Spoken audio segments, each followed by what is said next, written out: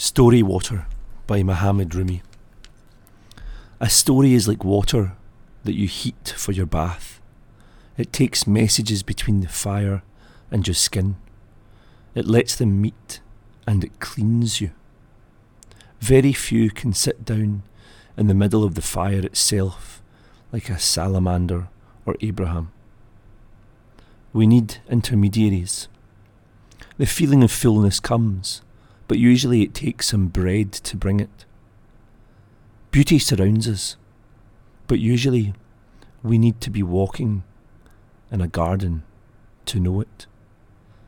The body itself is a screen to shield and partially reveal the light that's blazing inside your presence.